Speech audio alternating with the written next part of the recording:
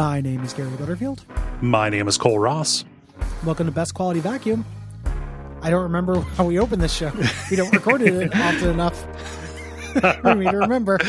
Our show about Breaking Bad, Better Call Saul, El Camino, and the entire Vince Gilliverse. Yeah. Yes. There we are. Yeah. But there's one thing you don't know. This isn't a podcast. Means. That's me throwing the podcast on the ground. just throwing an iPod shuffle down. Yep, and exploding like they're prone to do. Oh, you know. Those little batteries. They can't hold their secrets forever. Mm-mm.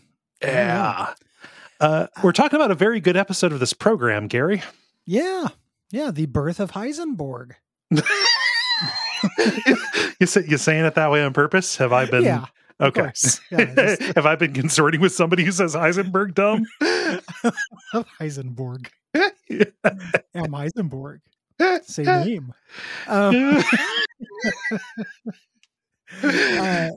Yeah, this is a really good episode. The penultimate episode of season 1 because of the writer's strike. This episode written by George Mastras and directed by Bronwyn Hughes. And this originally aired March 2nd, 2008. Yeah. This is picking up after Walt and Jesse decide to start cooking again. But they have a distribution problem. It's just Jesse going out and slinging a pound of meth by the teeth. Yep. And they've got to start figuring out how to move in bulk. Yes. I learned so much about meth doses from this episode. Mm-hmm. Because I had no idea what a lot of meth was or like how much you bought in a unit. You know, having never bought meth. And now I understand selling an ounce in a night to like myriad weirdos is really good. Yeah. You know, that's he's doing great. 16 deals where you have to meet, talk, get to a safe location, and then make the deal. Yeah. Yeah. Good job, Jesse. Yeah. There's a subplot here with Hank slowly on the trail. And we say slowly, we mean over the course of the entire show. Yeah. He finds out the gas mask from the original cook site came from Walt's high school and kind of presses him a little bit. Yes. The biggest thing that we get here is that we had our first villain of this Crazy Eight, a villain, you know, in name, but ends up chained up to with a bike lock for most of it. So not very dangerous up until the end. We introduced the Tuco Salamanca here, who is a really big presence in the show, a really huge presence in Better Call Saul as well. Mm-hmm. And one of the, I think, rewatching these Tuco episodes, a lot of shit gets talked about the cartel stuff in Better Call Saul. Mm-hmm. And I get it. Like, I think it's not entirely off base. I will say that this really Better Call Saul providing additional kind of like Tuco lore was additive to me. Yes. Understanding how Tuco operates and his kind of known quantity as a wild card. Yeah.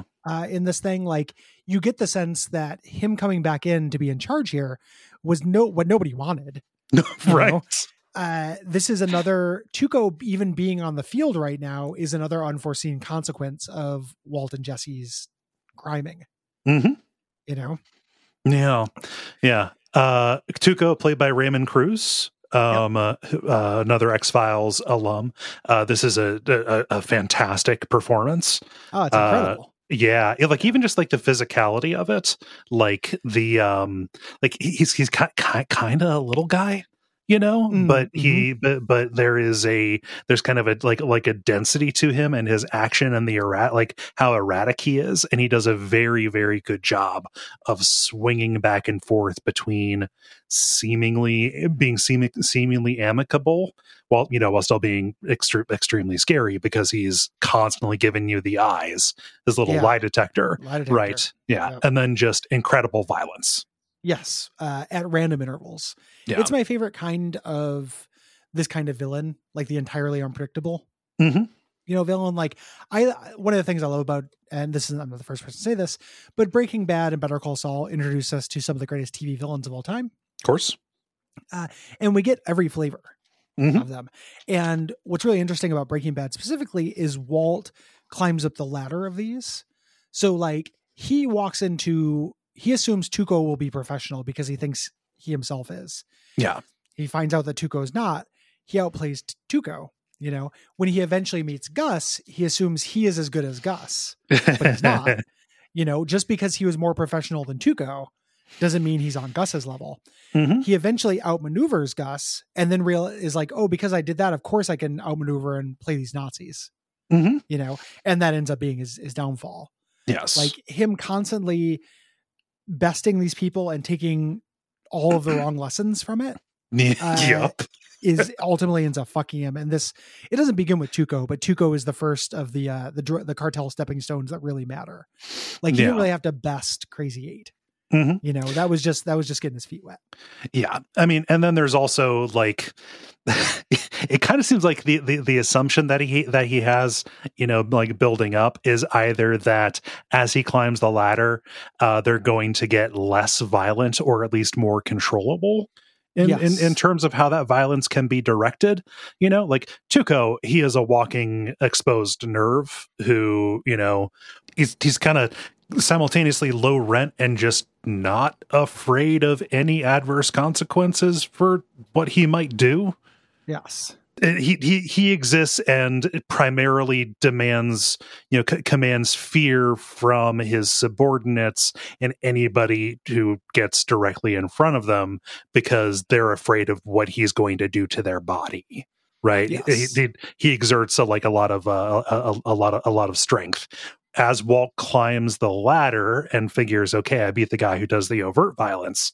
You know, he gets kind of shocked to find out he's even more fucked under a regime of, you know, more controlled violence that has a mic in play. Right. Yes. Yeah. He's out of his league. Yeah. In every possible way. It's great from every angle. Yeah. This is a really big episode for this season. This is probably the biggest, like most action packed season part of the season. Mm-hmm. It's the second time Walt has done some weird chemistry MacGyvering in the thing, but it's the most premeditated. Yes. This will kind of peek through the cracks later in the show, but it'll take a very different tone. Yes. You know, like this is, you know, Lily of the Valley. Like this is not something that the Walt is beyond doing. This is as flashy and silly and superhero-y as it ever gets. Yeah. I mean, he does the Joker walk. Yeah. It's very Joker. Yeah. This is the only other episode, I think, in addition to what was with the pilot. One of them before had a commentary on it. This has a commentary. Again, it's a group, kind of a group affair. Tons of people on it. Kind of a sense of a little bit of a party, even though they're in the middle of shooting, or at the end of shooting season 2 at this point. It sounds like they're having a lot of fun.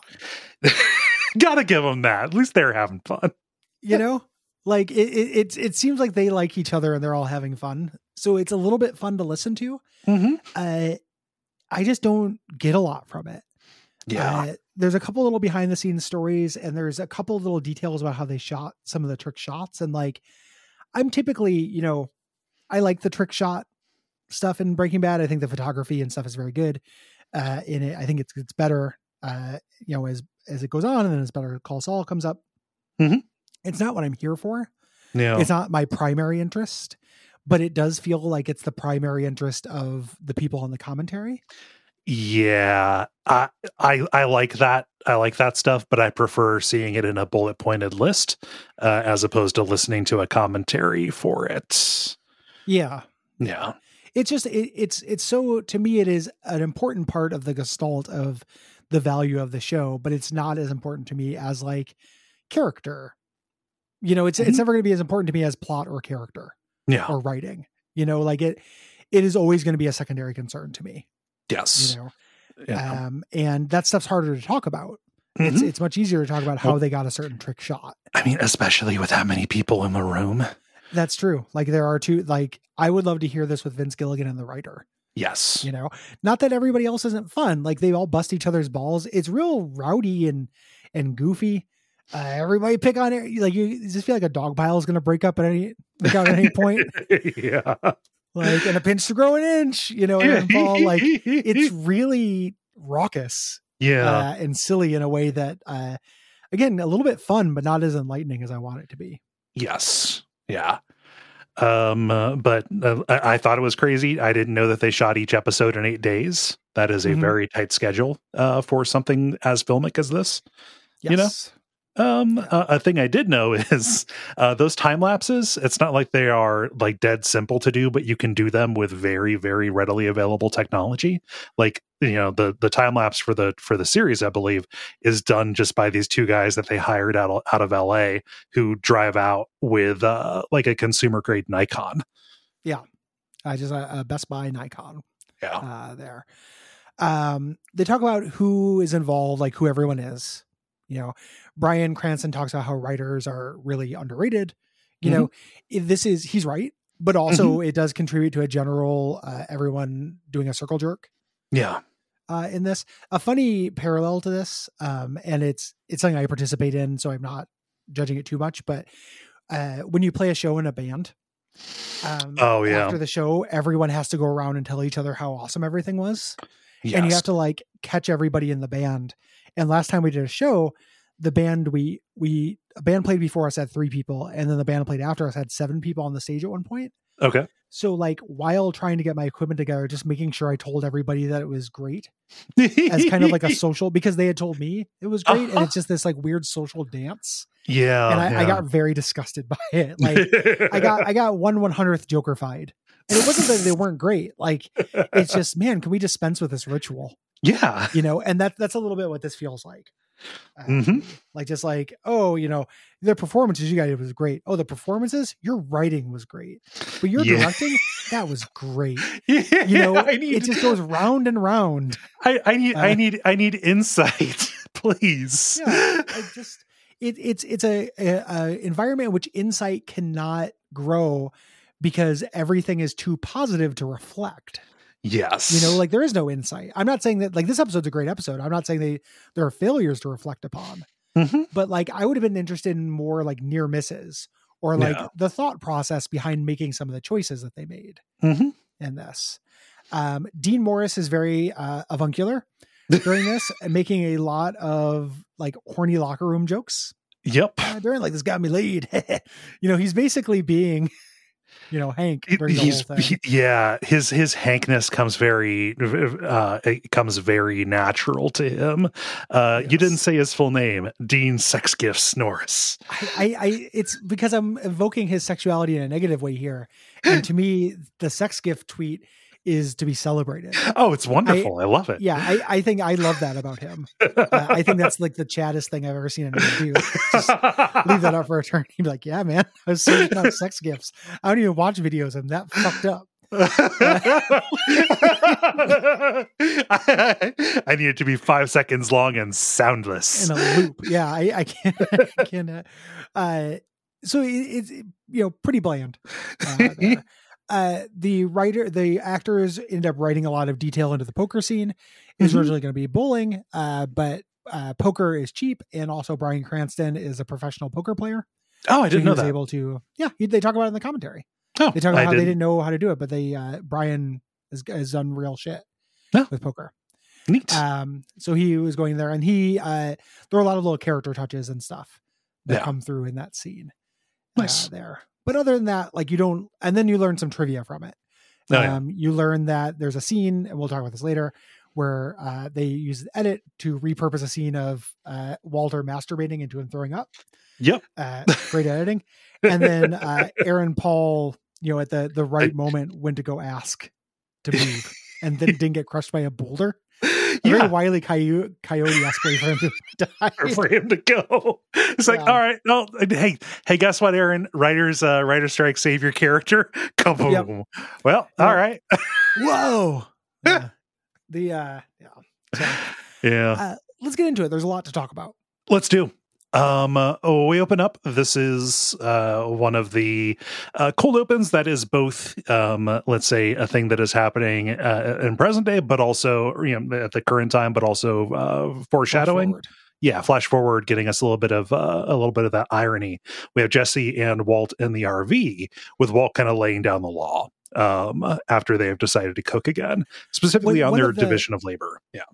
This opens up with a stunt shot of light going in through the bullet holes of the RV.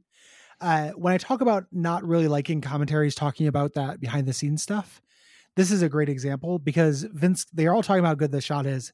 And Vince Gilligan goes, how long did it take you to get that shot? In his little cute Muppet voice. And the director goes, a couple takes. And I'm like, ooh, what searing insight into the film part of filmmaking that is. Like, it's a cool shot, but it felt like no information was fucking conveyed. Yeah. It's just like, and also like, instead of phrasing it as a question, you could say like, oh, that effect is harder to achieve than you would think. Like, sure. Or say how you got it. Yeah. Like, as opposed to just, it took a couple shots. Like, it just, I don't know, man. I understand in theory how that stuff could be interesting. I have yet to have it presented in an interesting way. Yeah. To me. Walt is telling Jesse, like, listen, if we're going to go through this, I handle the chemistry. He's looking through the mess that the fight with Jesse and Badger caused. He sees a 40 on the ground. Like, this is not acceptable. I will handle the chemistry. I'm going to be a silent partner. You deal with the customers. And I don't want to know them. I don't want to hear anything about them. Yeah. And then this is intercut with kind of a scene of a ruined street, kind of this building where something obviously exploded. There's debris everywhere. And Walt is saying, no matter what, no matter what happens, no more bloodshed, no more violence. We're done with that. And of course, the irony here, him saying, I'm never going to deal with the customers, no violence. We see Walt in the aftermath of something incredibly violent happening as he went to deal with a customer. He is walking toward the camera, holding a bag. He's got a bloody nose. And very importantly, he is now bald. He is shaved his head. The explosion blew off all of his hair. We're led to believe at this point. Like a cartoon inventor. Yeah. Are you sure a gorilla didn't come and yank it off? Yeah. Just whoop, whoop, whoop, whoop. So we're present day. Walt and Skylar at chemo. He tries to get her to leave. She wants to stay. And he says, I'd rather have somebody there when Walt Jr. gets home. Yes. And Skylar says, hey, have you heard from Elliot? She hasn't seen a check. He's like, no, I got the check. I got it deposited. It's all fine. Yeah. And she's giving him looks. She's kind of dubious, but not wanting to, break this. Because, he's sitting in a recliner, getting poison pumped into his veins. Not the time. Especially not in front of these people. Yeah. And the reason he's shooing her off is because he wants, when he goes and writes the check for the receptionist, it's a post-dated check. She cannot cash until Monday. Right. He doesn't want Skylar to be for that because it would interrupt his lie. Yes. Yeah. We get to a cook here, a little time-lapse cook, or this scene around ABQ, around Albuquerque, a cook, and then cut over to Walt giving a lecture about change in energy. Yes. Even an otherwise harmless substance, man, can react violently. A chemical process or, can happen slowly. We don't notice it. If it happens quickly, we do. Does anyone have an example of that? And somebody eventually raises their hand and goes, explosions. He calls on them. This is such an accurate depiction of a high school classroom without me in it. Where I wish I had said that. What? It's a very brutal thing you're about to say about yourself, and I can only assume. No, I was one of those assholes who was like, oh yeah, I know the answer. I'll put up my hand. Hey, this may surprise you. I know that. And that's what I'm referring to. That's why I wish I had said it. This coalesced classroom, this without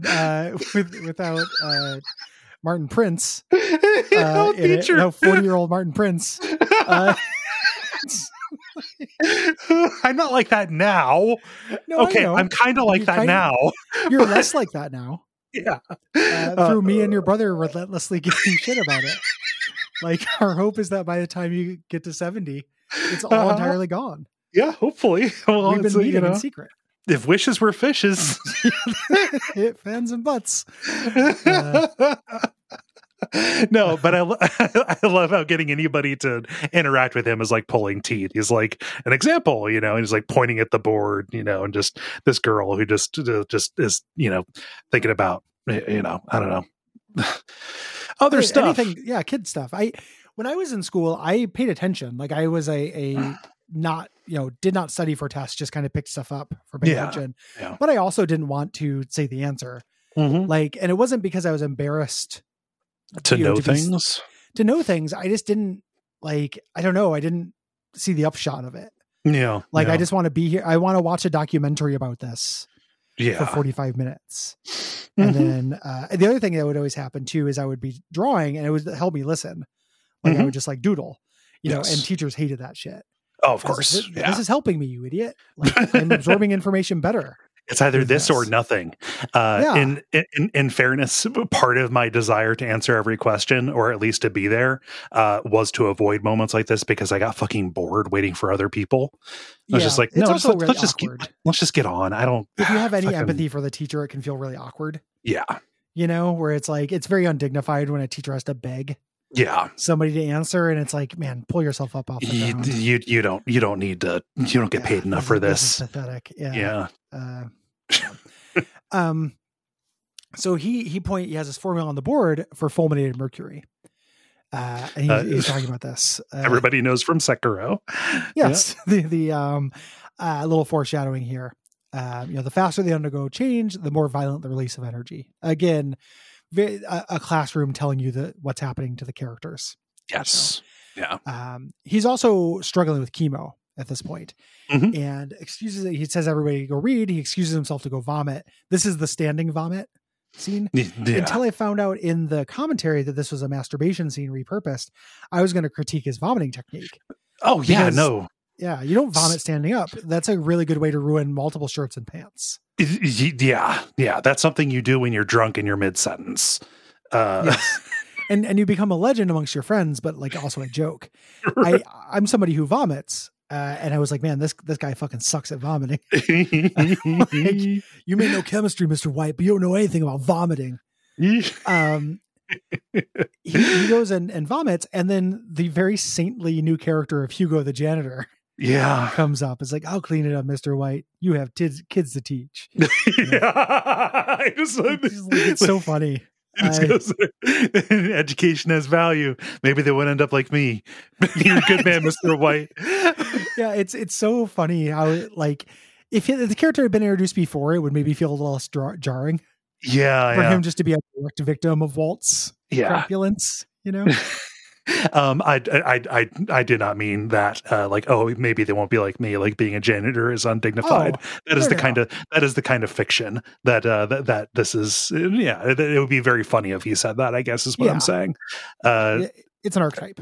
I loved our janitors at school. They were fun people. They were interesting people to talk to. Yeah. Our school, we had a janitor who was named Gary, who had some sort of neurodivergence, going on in his head, and his whole thing. And kids are cruel, so it wasn't like all sunshine. But I remember kind of liking him because if you ever sat on a table, that would like set him off, and he would come marching up and going, "What is it? Tables are for glasses, not for asses. Tables are for glasses, not for asses." And it was just fun to watch an adult swear at that time. And it was really like clockwork how you could get him to do it. And I did not participate in this. I was not manipulating the janitor. I wasn't that kind of, I was a shit, but I wasn't that kind of shit. But that's what other people would do.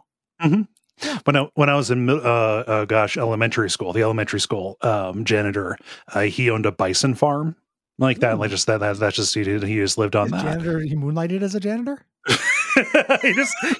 he raised a bison, and just during it was like in third grade there was a unit we were talking about indigenous tribes, nations, and he would bring in some of the bison. It's like, oh yeah, people would eat this. Like, doesn't it kind of taste like sweet hamburger? It's like, yeah, it does. That rules. Yeah. Just when you said he'd bring in some of the bison, I was expecting him like wasn't a fucking petting zoo. Yeah, bringing several bison into the school. He would bring in some of the, not the bison the creature, bison the substance. Yes. Fulminated bison. The body count was massive. Oh, there's one thing you don't know. This isn't bison.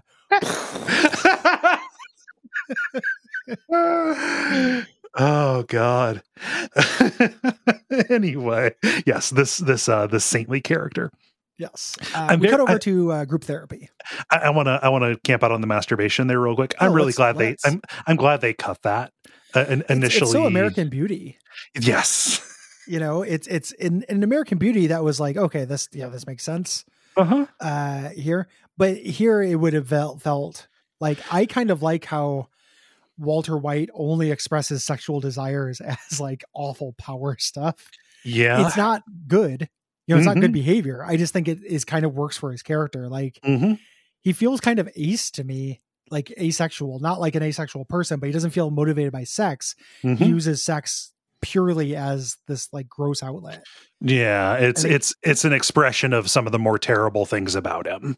And when I say I like it, like, don't get it twisted, I like it as a character choice. Like, I think it's villainous behavior. Yes. I just think it's like an interesting aspect of his character. If he was a horn dog, you know, if he was just like, I'm horny, I'm going to go masturbate at school, that would just feel really weird. And I don't think it would add very much. I mean, and also the fact that like he was doing it after he heard, the initial plan was him doing it after he heard the chemo side effects or whatever, and just like, well, that edges from being American Beauty to being like kind of like Palahniuk kind of thing. That's kind of like, that's like a side like a side character from Choke would do that.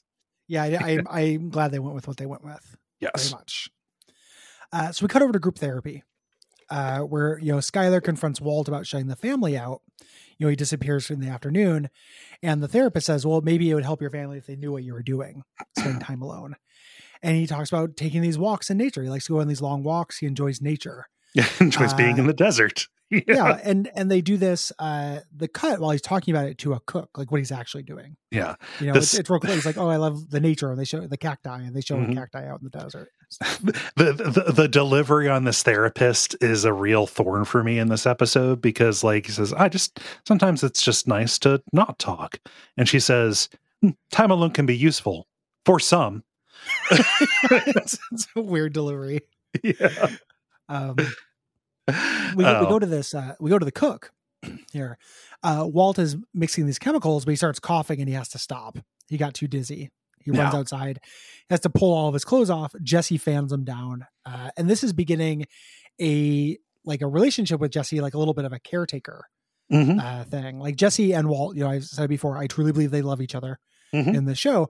And one of the ways they express it is this kind of care. And this is a good episode for mutual care. Yes. You know, with Jesse caring for Walt here, and then Walt in a weird kind of sideways way caring for Jesse at the end with the climax. Yes. Yeah. Although his is kind of wrapped up in turf kind of stuff. Yeah. But TUR off. Oh yes. Yeah, there we go. Thank you. I like that Jesse is fanning him down with his porno mag. Yeah. He's just like looking at porno out in the middle of the desert. Just ambiently, like no big deal. It's just, again, a guy that thing that I don't relate to. Yeah, just like somebody looking at porn tabs on their phone, like in line at the bank. It's like, what the fuck are you doing? Like, it's a real weird to me. What's your end game here? Yeah, how does this end? He notices the radiation burn in the tattoo on Walt's chest, and he knows exactly what that means. Yeah, you know, he's just like, yo, what the hell? When were you going to tell me? You tell you about what? About the cancer, yo. You know, he knows, like, what stage are you? 3A. Oh, it's in your lymph nodes. Like, he gets it. He knows. Yeah. The look that Walt gives him when he says like, oh, it's in your lymph nodes. It's like, oh, okay. Just he's looking at him like a dog just quoted Shakespeare or something. It's just kind of like, you know, like you were already pretty good to have around, but that was pretty fucking impressive, actually. Yeah. Well done. My useful idiot. Yeah. You know, he talks about his aunt. You know, she lasted 7 months, and he understands. Like, oh my god, that's why you're doing this. Walt's like, do you have a problem with that? He says, whatever. Can you finish the cook? Walt says yes, and then a second later, he's like, no. You know, I love that little bit. So Jesse has to finish it there, and he's like, I'll be here if you need questions. You know, you can do this. Yeah, you can take care of this. And Jesse's incredulous, like, no, like, fucking no. I was like, you know, what happened to your mad skills? You can do it. You know, again, another important, important thing here, because Jesse has been, you know, second guessing himself on this, right? Yeah. Yep. He goes away and he says, hey, put an ice pack on your head. It'll help with the hair loss. He doesn't follow this advice, or it doesn't. We get to see this scene that the commentary spends a long time talking about birds, of them in the motel, the Crystal Palace parking lot. This is a different motel. This is not the Crystal Palace. Yeah. Oh, weird. Different brickwork. Trust me, I compared. It's pretty inconsequential. It's just Gomi walking, telling Hank, "Hey, we got some stuff from the lab on that mask. It says JP went high school." Yeah.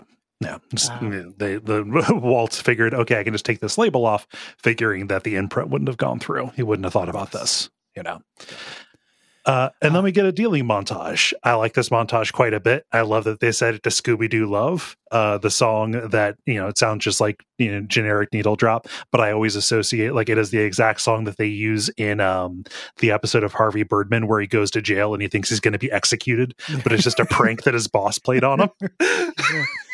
I like how in the commentary in this, they talk about when they shot this, was, this handheld camera and stuff, how people look directly at the camera and how it works. And it does. And I never really gave it very much thought to this, but whenever they do these kind of scenes, people do look directly at the camera and kind of like they're posing for a trading card, but it totally works. Like you can, it feels like you're in a different reality. Than this. When you're here, like you are in a realm where it's just showing that this happened in kind of an abstract way. Yes. I dig it. Just like the one guy showing off his grill to the camera, obviously showing it off to Jesse. And just people running down alleyways and stuff. Like it's real, kind of guerrilla, right? The other thing I like a lot about it is that it shows people from all kinds of strata. Yes. Doing this. So like it seems it's all people you might expect to be meth users. And then there's like a businessman. Yeah. And then there's just like a working mom, doing laundry.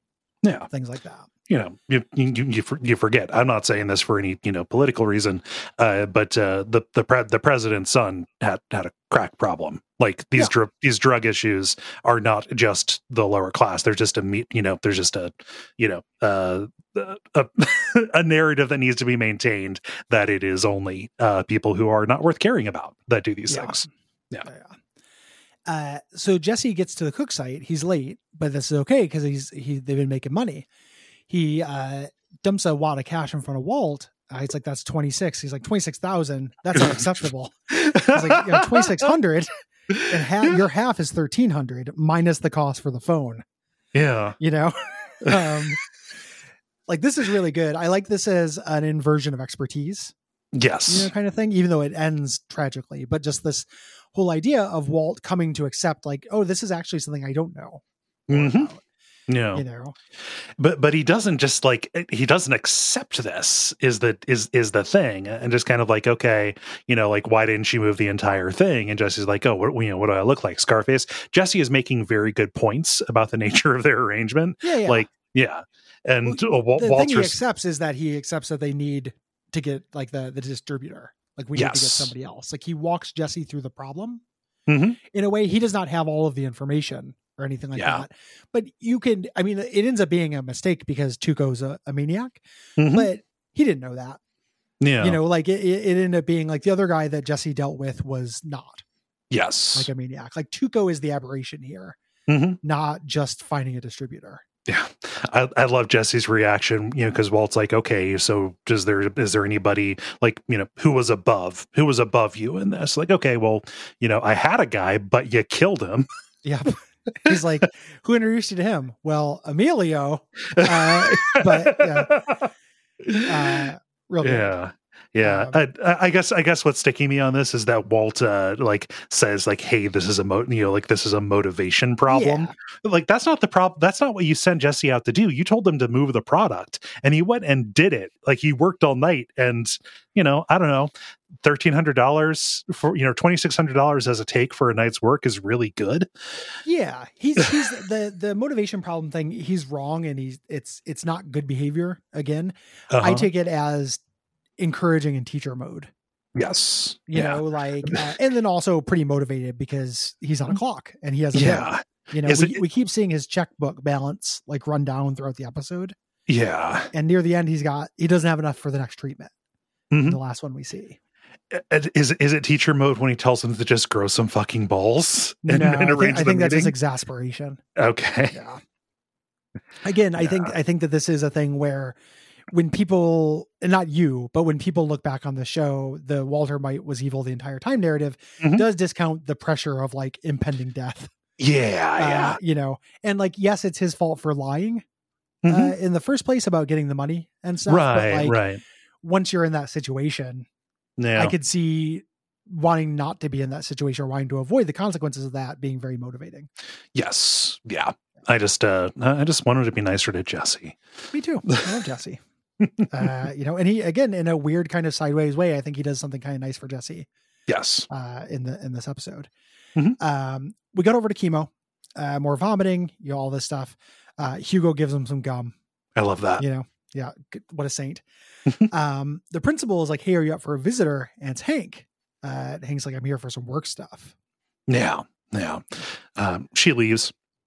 This principal again, this you know, kind of red herring. Yeah, this dangling character. Yeah. In the commentary, when Bryan Cranston says like, "Hey, am I getting a sex scene with her?" Yeah. In the next season, and they're like, "Well, if you're lucky." It's like it's very kind of gross male locker room stuff. Yeah, it's not like, just Hank. That actress isn't there to defend herself from this. Like, well, do I have a say in this shit? Yeah. It's one of those things where I don't think it would happen now. But we have to remember that, like, on one hand, 2008 was not that long ago. On another hand, it was ages ago. We've thankfully made a lot of progress since then. Yeah. That's a way to look at it that is not like being shitty about it. Yeah. Yeah. I really do. I do think that is the kind of thing that made more sense then than it does now. Not that it was okay, you know, but it just is more plausibly, you know, deniable. Yeah. As an excuse, I guess. Yeah. It's one thing for Hank, the character, to say she's got an ass like an onion, makes me want to cry. It's another thing for those actors and those people to like make a joke like that and then laugh about it. Like, that's a lady. Like, you ate lunch next to her, probably. Yeah. It's very funny in the commentary when he's like, did you make that up? He's like, no, I think it's a rap thing. And that just the whitest crew in the world is sitting around like, I think we have this rap thing. Oh, it's plagiarism, is it? Like, just it's like fucking West Coast elites. It's a little grody. Yeah, a little bit. He pulls out the gas mask. The performances here are really good. I love it. You know, because Hank just trusts Walt implicitly. Yeah. You know, this is very sus. Walt is putting on his nebbish mask. Yes. For this whole thing, you know, but clearly incredibly uncomfortable. Mm-hmm. Well, I mean, especially when he is okay. So like, yes, here's this ghost, like, oh shit. Yeah. And then he finds out like, oh yeah, you know, he found it, meth cook site, fire. We found it next to an abandoned car that belonged to my snitch. Oh, he's probably been cut up and fed to the buzzards. It's kind of like, oh wait, crazy. It was a snitch. Yep. Shit. It's no good. And it's another example of Walt assuming everyone is not, you know, smart, right? So like, hey, this is Hank's job. Hank would know how to make meth. Yep. You know, he would recognize this equipment. To Walt, it's like, no one's going to miss this. Yeah, it's just glass, whatever. It's just glass. Who gives a shit? Like, of course I'm going to get away with it. You know, it's real great. He goes through and he does the inventory. He sees like a lot of his stuff is missing at this while a phone is ringing in the background, which is a great shortcut for just tension. You know, we get the like, you going to answer that? He does. It's his burner phone. And it's Jesse saying like, listen, you know, you told me to apply myself. It turns out Skinny Pete, my boy, was in jail with Tuco in the same cell block. Yeah. So we have an introduction. I saw this on the on the wiki. Makes sense. In the original draft, it was going to be Badger who had the hook up to Tuco before they realized no, Badger wouldn't have anything. Tuco would break Badger in half. Tuco would not suffer Badger to live. No, I mean Badger would just turn into a puddle of goo under his gaze. Yeah, scratchy voiced goo. Like I just can't imagine Tuco. Like Tuco barely suffers Skinny Pete, and Skinny Pete is pretty harmless. Yeah. You know? As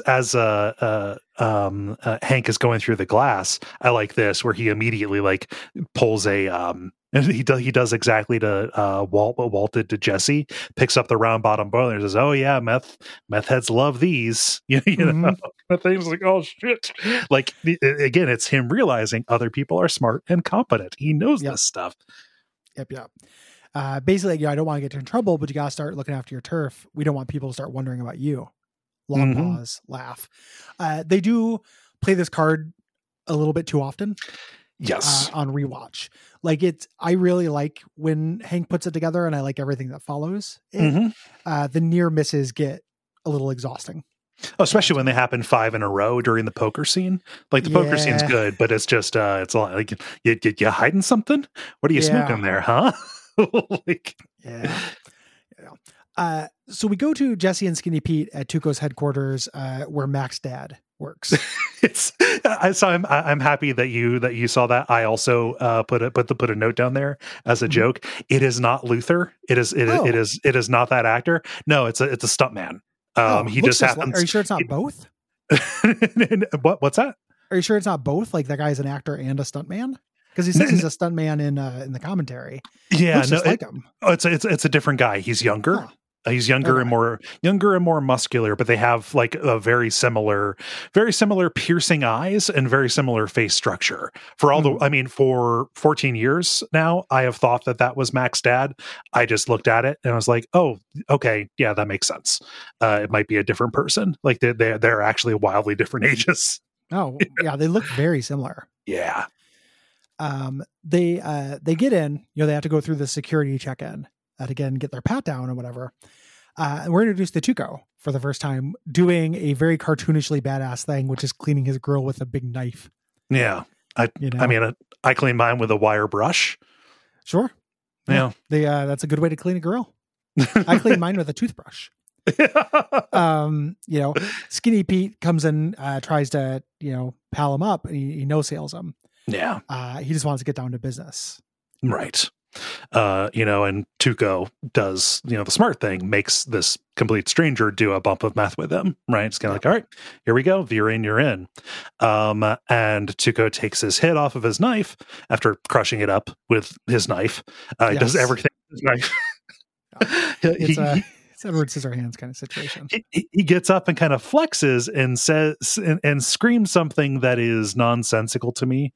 I have not been able to find anything that this relates to. He says, "That kicks like a mule with its balls wrapped in duct tape." You didn't duct mules when you were in high school? I mean, me and the boys used to tape them up. I live in a place where people ostensibly could have tipped cows. I did not hear tell of anybody doing any mule ducting. Taping mules. Yeah. I know that if you fuck with a bull, like with its balls, I know that they bind their balls. Okay. For some kind of thing, and they kick. That's my guess what this is about. Okay. Or a similar kind of thing. It's also just some colorful language. Yeah. That feels a little goofy. I like it because it led to the very funny, since Breaking Bad edits are everywhere now, where Tuco crushes up one of the Infinity Stones and does this with his knife and just snorts it immediately in front of Thanos, which is pretty funny. Yes. To me, the most baller thing you could possibly do to Thanos. Shit. I didn't expect that for the time stone. Well, where do we go now? Yeah. What now? But yeah, he gets hit by it, and you get this kind of scary burst of energy. Yes. That happens here. He's like, it's good meth. He asks how much for, he's like, we got a deal. And Jesse says, we didn't even talk about price. Yes. He's basically just saying like, yes, I will take this free meth. I will take this meth now. Yeah. It is mine. It is in my possession. 35 large for the pound. He weighs it. It's a little bit light. And he goes, okay, you can go. He goes, what do you mean? And he says, this is a consignment deal. And I love Jesse. Like, you want me to float 35 grand? Like, it's pretty fucked up. It's a lot of money. Yeah. I mean, I've never done one of these kind of deals, but I would say there's a down payment. Maybe it's half now, half later. At the very least. Maybe you do a net 30 on the invoice, The closest thing I've ever done to this is role play a Shadowrun. And in Shadowrun, you usually get half up front. Yeah. Well, for supplies and whatnot. Yeah. Yeah. You got to be able to buy, cyberware and stuff. Jesse goes, no, like cash up front. He tries to run off with the meth. But this place is crawling with bodyguards. He was never going to make it. He had to go through a cage door to get here. Yeah. I like when he gets caught. He reverts to like kid mode. It reminds me a lot. So he starts going, come on. And it reminds me a lot of in Punch Drunk Love when Barry starts getting beat up and he starts going, ow, ow, ow, before he gets hit. Right? Like it's really it's good. funny, but it's really well observed. Yeah. Like you regress in those moments. Yeah. When you're under threat. Yeah. So Tuco, he says, okay, well, I'll give you the money. And he knows something is up because his mood has changed. And you can't trust anything Tuco says, but especially his mood does not swing that suddenly in the positive direction. Gets up and loads a bag with some money and then proceeds to beat Jesse with it. And when he gets him down on the ground, he starts kicking him in the ribs until he coughs up blood. Yep. Nobody moves Crystal in the South Valley but me. Yes. We cut over to the school where Hugo is raising the flag, doing a symbolic act. He gets arrested. He does a little cross and then he pledges allegiance real quick, and then he volunteers in an old folks home. Yeah, shortly before getting arrested. Yeah, as Hank walks up, he's dropping an envelope to UNICEF into the mailbox. Yeah. After shaving off all his hair for locks of love, they immediately press him up against the car here. Everybody sees this, they're like, oh, why are they arresting him? That night, Walt is trying to call Jesse on his burner and he keeps getting his voicemail. Yeah. And he gets called back to poker, to playing poker with the fam. Marie does the thing that I cannot stand in poker, which is taking the terms and then just doing like a fun little phrase with it. It's like, okay, Marie, are you checking? She's like, checks in the mail, and then slides that off. It's very Marie. Very Marie. Yeah. And she's, big time in everybody. And Walt, just the conversation, gets to the school and Walt's treatment and stuff. He says like, oh, I'm going to be taking a few weeks off. I talked to the principal about it, but he didn't tell Skylar yet. Yes. Yeah. Junior says, why did Mr. Aoletta get arrested? And Hank tells him like, hey, it turns out he fit the profile. Some stuff was missing. It turns out he had some background busts for pot. We searched his truck, found a blunt, searched his apartment. We could not find the glassware or anything, but we just found lots of pot. Yeah. Which sucks. He shouldn't have been arrested for that. No, this is again 2008 shit. Like this would play very differently now, where like public opinion has been like, oh, that's ridiculous. I mean, a janitor. Like I need my people who are working miserable menial jobs that you don't have to think about to be able to relieve themselves in some way. Yes. Like it's the least everyone who makes a pizza for me is high as hell. It's the least they deserve, honestly. Yeah. Like if that makes the job of cleaning up high schooler piss and pubes a little bit easier, smoke as much pot as you want. Yeah. Ideally, you would get more money for this and more time off, but like take this refuge. They cannot hold this. They cannot hold this captive. And I am tapping my head, but I'm also making smoking a doobie motion. It's a very a little again very 2008 of Hank to have this attitude with pot, right? Yes. Because Hank he's in the DA. Yeah. He understands pot's a crime, but he has he wasn't such a good guy after all. And I can't, it's weird for Hank to care about personal pot use. Yeah. Personally. Like it's a job concern. He has to care about it for his job. Yeah. But I can't imagine him actually thinking less of somebody smoking pot. He says that directly to Junior. He's like, it turns out he's not so cool after all. Like, Junior expressed this, it's like, so what's going to happen to him? Like, this guy was a saint. Everybody at this high school loved him. And, I think that this is Hank, I think, getting in there and trying to do the anti-drug message on this impressionable teen. It would have been, I would have expected it to be, since he found out about, he's still under the impression that Walt is smoking pot. I wanted this to be a saber rattle at Walt. Yes. As opposed to that. And he's kind of doing a little bit of that, like when it gets to the bluffing stuff. He does it with the poker stuff. Yeah. Like some of it, but it's also, I don't think he suspects that Walt is doing meth here. I think this is just double meaning stuff. Yes. Like this is Walt being paranoid.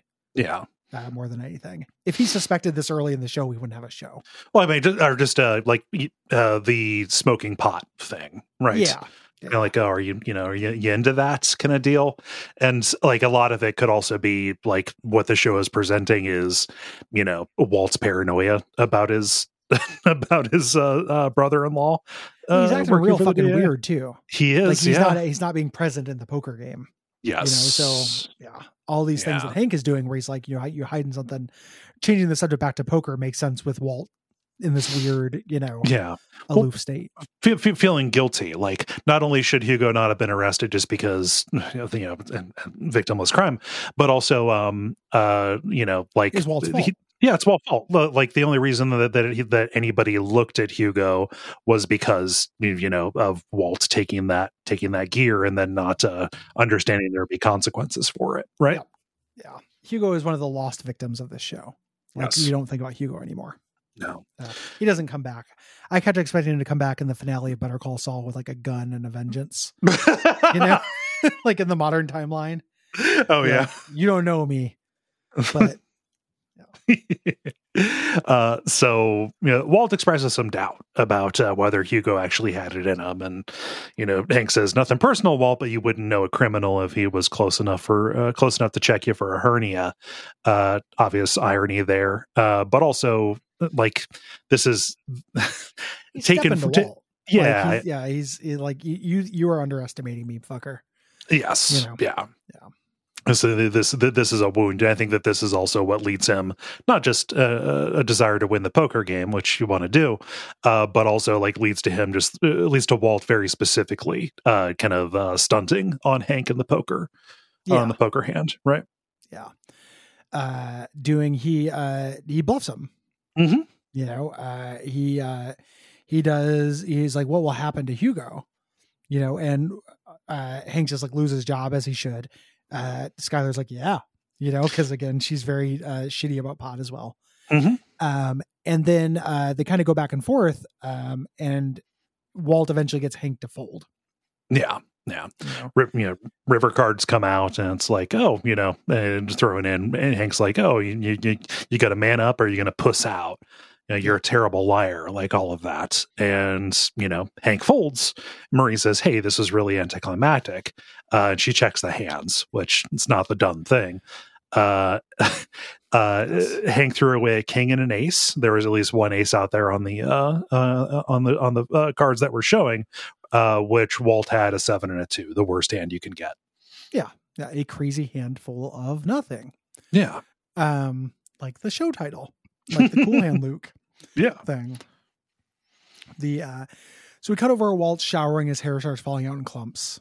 He drinks a ginger ale. He calls Jesse again, and this time Skinny Pete answers. Yes. He finds out where Jesse's at. Just a tip on this for anybody who ends up going through chemo, which could be any of us. Do not drink something that you like a lot while you're on chemo, because you will eventually, like later on, just completely detest it. My mom underwent chemo for breast cancer a long time ago. She's in remission. She can no longer drink ginger ale, and it's sad because she loved it. So, just a cancer pro tip for folks. It makes sense because it's a anti-nausea. Yes, thing. Choose Sprite. Yeah, choose Sprite. Walt goes and visits Jesse in the hospital room. I really like this. Like Jesse's interaction. I love this bit of Skinny Pete's like, are you the guy? And he's like, yeah, I'm the guy. Like, I love the resignation of that.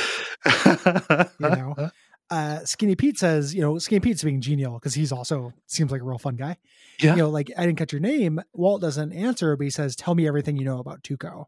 Yeah. And this is a turf thing. This is a revenge to his dignity. It is also guilt. Yes. I think real guilt, for what he talked Jesse into doing. I think there's a genuineness to this. Yeah. Jesse knew. Jesse told him this would be dangerous, right? Yep. Like, oh, just here's a stranger saying, do you want to buy a felony quality of methamphetamine? Like, it's, he's culpable for this. So he's gonna, he's putting his plan together, right? Yep. The next morning we get a POV of him taking just the rowdiest orange piss. Like, something's wrong.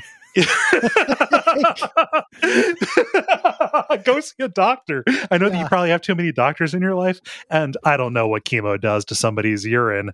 It should not be that. I have to assume this is chemo related. This is orange drink. I don't.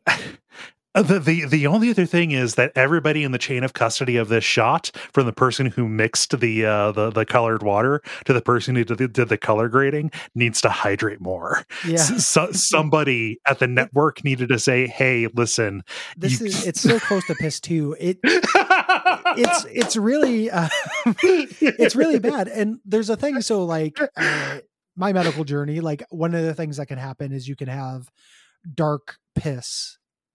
As a kidney problem thing, that is an indicator of kidney failure. Like not an early indicator either. Like go to the hospital now. Right. Indicator of kidney failure. That was the first thing I thought of when I saw this. And it just it's nothing. It's kind of positioned as a normal piss.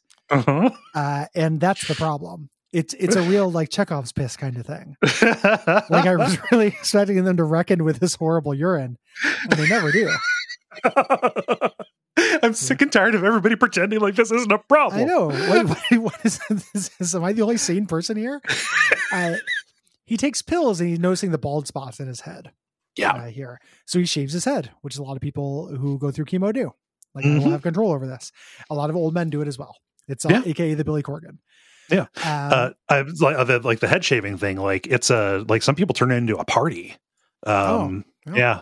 My mom did. She had friends over to like just for it to happen, which is something she got off of some kind of support group or whatever. But it makes sense, just like like I can either be terrified of this and mourn it, or like fuck it, I'm going to take control. Like this is what we're going to do.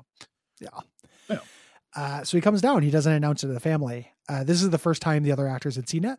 They knew it was going to happen, but they didn't see it. They kept that as a reveal for them, so their reaction would be real. It's real cute. Yes, it's a real cute scene. Yeah, and Skylar starts kind of tearing up, just like oh well, hi. Doesn't want to doesn't want to make him feel bad about it or anything. But I love Junior's reaction. Junior's just kind of badass. Yeah, badass, like, Dad. It just like it's real, and he just kind of nods. Like it's very sweet.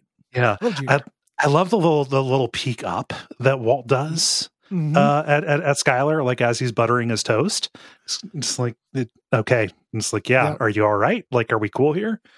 Yeah. This and there's also an element. There's a subtext. Like he's not doing this, but in terms of like internal life stuff, like she wanted this. He was saying he wasn't going to do treatment. She really wants him to get treatment. Yeah, this is what treatment is. It's going to diminish him. This is what he was afraid of in a lot of ways. He's taking time off work. He's not able to do these things he wants to do.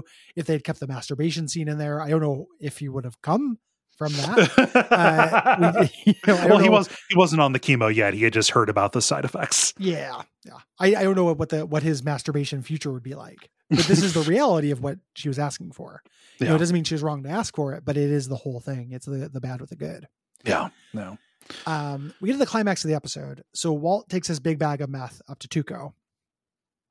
Talks to the guy who looks like Mac's dad. And he's like, I'm not going to leave until I talk to Tuco there. Yeah.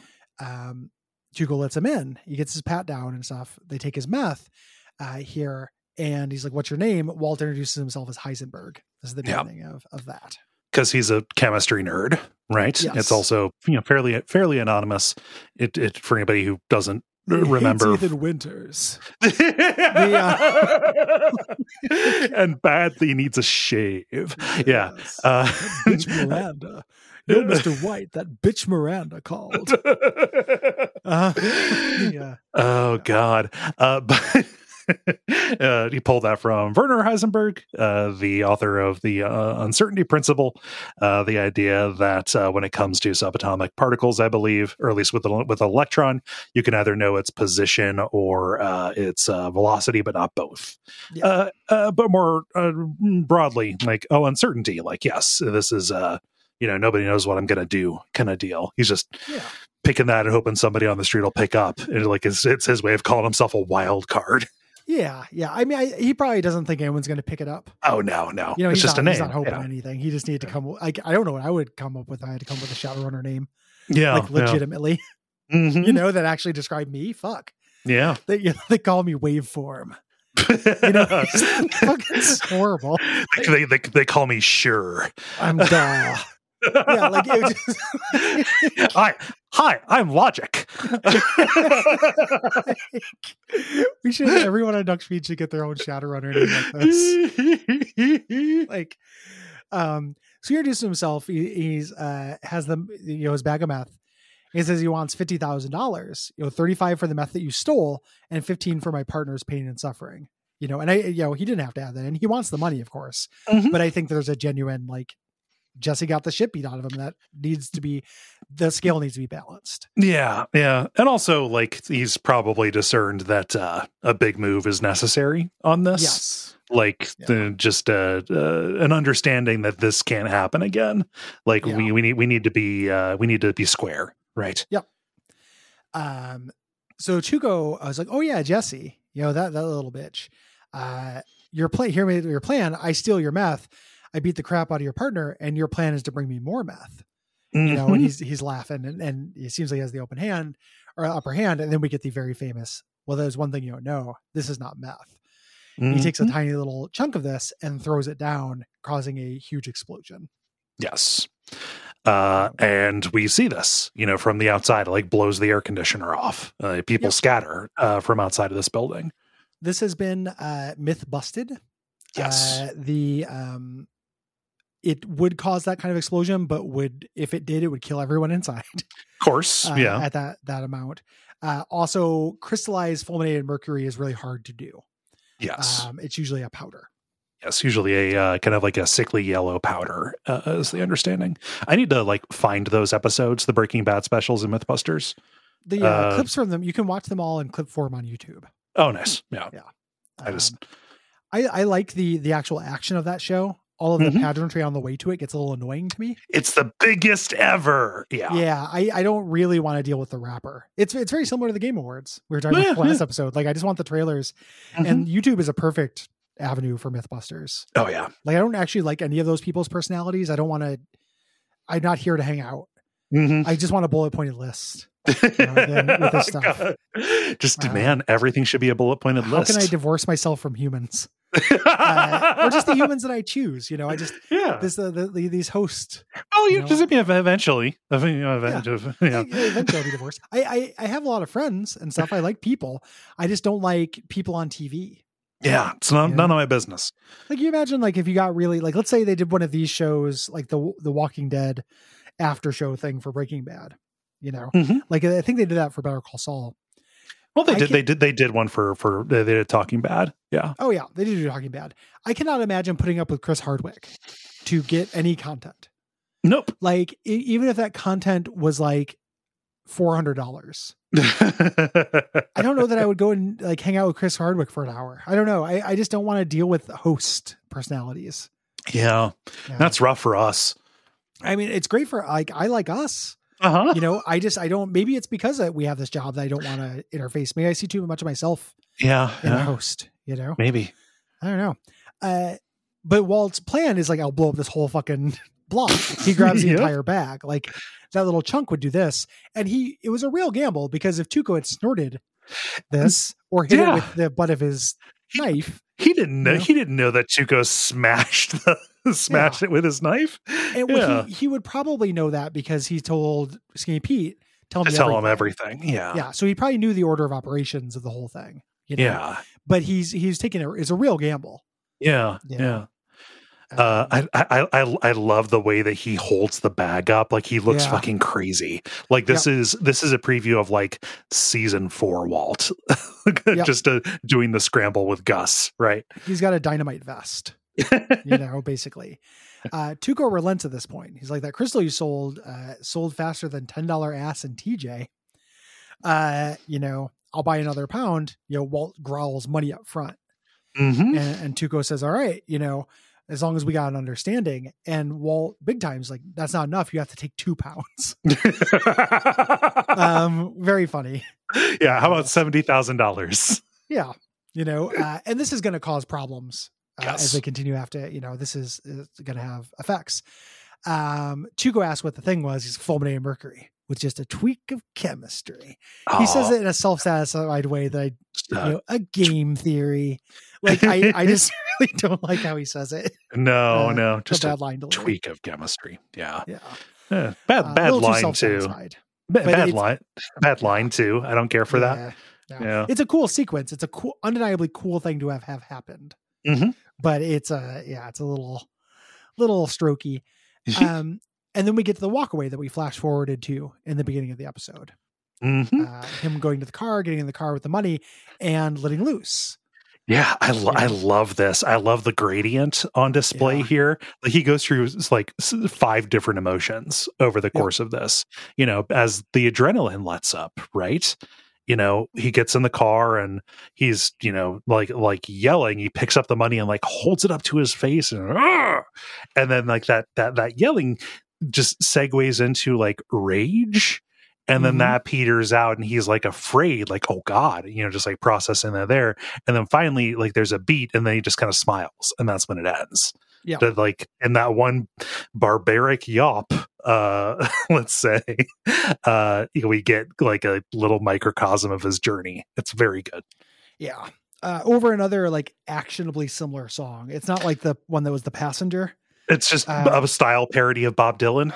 Yeah. It's very it's very just like the cheapest equivalent of whatever the song could be. But yeah, that's the end. In my mind, I was worried because I had rewatched this before this, and I was worried he's going to go home and like have celebratory sex again. Mm-hmm. Like in my head, I kind of inserted another one of those scenes. Right. Happen there. Yeah. It's taken as read. Well, but he, in the next episode, he does start feeling up Skylar in front of all those people. Yeah. Yeah. Does the bullshit. Yeah. He fingers her under a table, if I remember.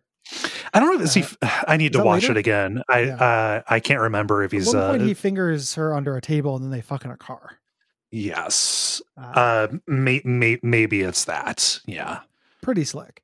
I can't remember though because I'm smooth operator. Cool move, bro. Yeah. Yeah. Anywho, that is the episode. It's a really good episode. A great episode. I'm very excited to get to season 2. The show finds a lot more of its feet in season 2, and we're going to get into some richer stuff. But it's really fun to visit these origins with a close-up lens.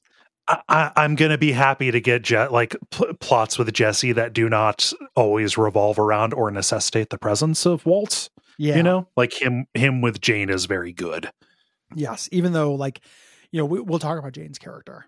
Yes. This, I'm also obviously really looking forward to Saul showing up. This will be my first time watching the Saul episodes, having watched Better Call Saul, having this additional kind of insight on that character. So that's going to be great. Yeah. Yeah. Thanks everybody for listening. What should they do, Cole? Well, let me take a quick look at the calendar. I mean, as this comes out, Duckstream is happening. So if you're listening during the weekend of the 16th, 17th, and 18th, go to duckfeed.tv/Duckstream or twitch.tv/DuckFeedTV.